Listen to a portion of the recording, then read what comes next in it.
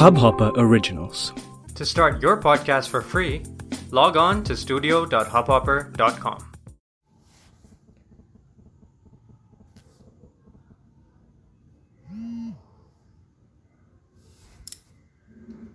ভারতবর্ষ, কবি অজিত দাস। ভারতবর্ষ, তোমাকে প্রণাম করি। সর্বপ্রথম তোমার সূর্য আমার চোখের মুছে দিল সর্বরি। তোমার মাটিতে আমার এ দেহ গড়া, বাতাসে বাতাসে নিঃশ্বাস বায়ু ভরা।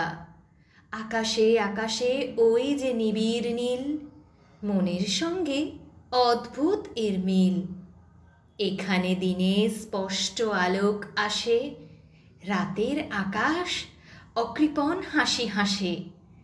এখানে নদীর ক্ষীরতোয়া খরবেগ, জলে সঞ্চিত পুঞ্জিত কালো মেঘ। অকৃপণ, তাই এখানে উদার তুমি। ভারতবর্ষ আমার জন্মভূমি, ভারতবর্ষ আমার জন্মভূমি।